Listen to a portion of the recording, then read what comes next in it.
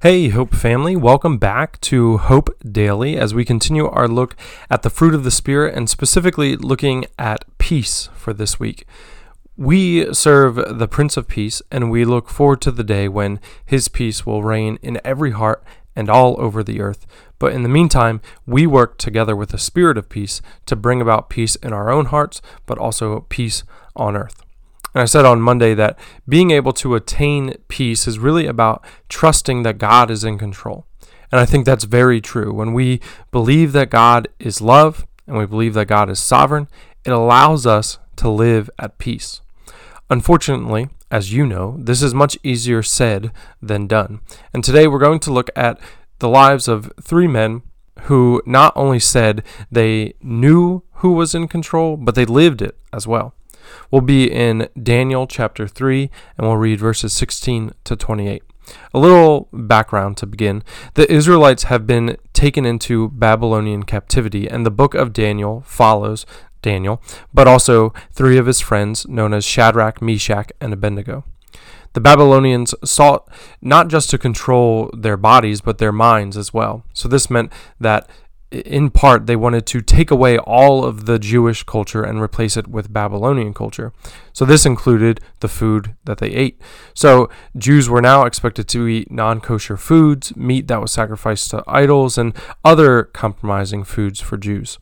Daniel and his friends spoke up and said that they would not conform, that they wanted to remain faithful to their God. So they would eat only vegetables, and after being given some allowance, after 10 days, the men who looked after them came to see if they were strong enough, healthy enough to do the slave labor that they were expected to do. Well, turns out that not only were they strong enough, but they were excelling above those who were eating what the Babylonians were feeding them. So this garnered them some favor. Fast forward a little bit, and King Nebuchadnezzar had a humongous gold statue of himself made, and he ordered all of the people to bow down to it.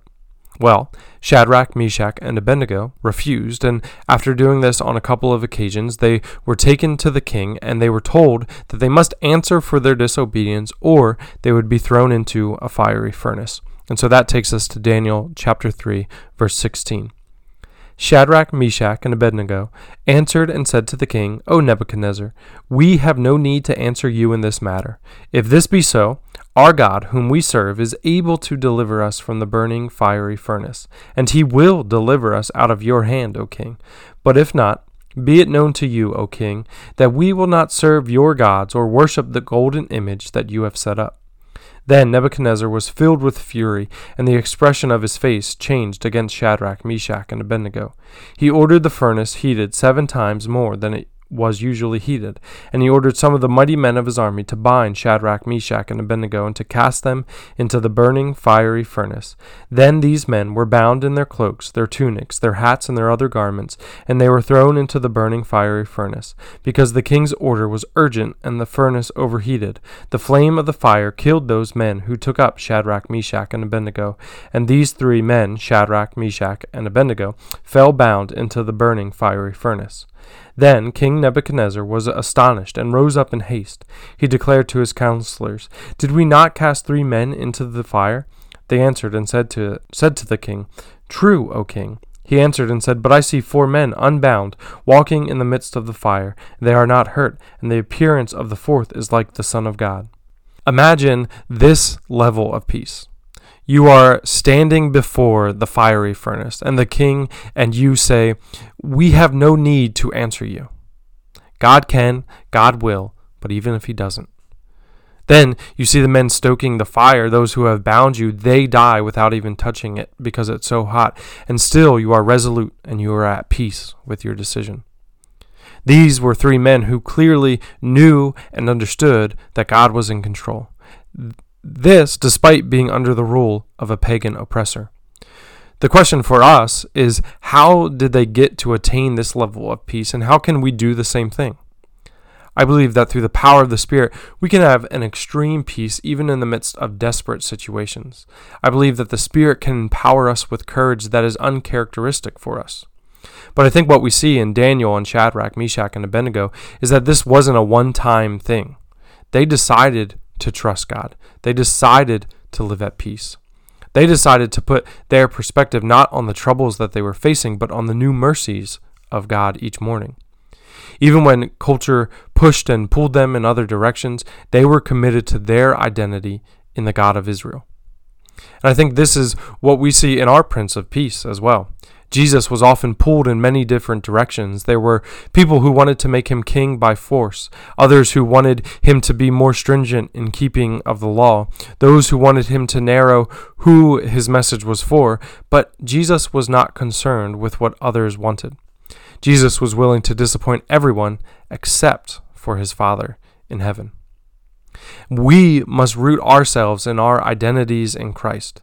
If we continually remind ourselves of who we are, that we are crucified and resurrected with Christ, that we are now slaves to righteousness, we are co-heirs with Christ, and remind ourselves of whose we are, namely that we are God's children, then we will be able to live at peace in the midst of a chaotic world. That we don't have to try to please and we don't have to worry about disappointing others, that we can live to please one person, our Father who is in heaven. But this takes time and it takes practice. Our brains are constantly interpreting our circumstances, our situations, and how we respond in different conversations through a lens of who am I? So we need to be constantly feeding our souls the truth that we are God's children. We are the sons and daughters of the Prince of Peace, that we have the Spirit of peace alive within us. This will allow us to interpret our life circumstances through a lens of peace. Start reminding yourselves of these truths today. Start setting aside time in your life to be rooted in Christ.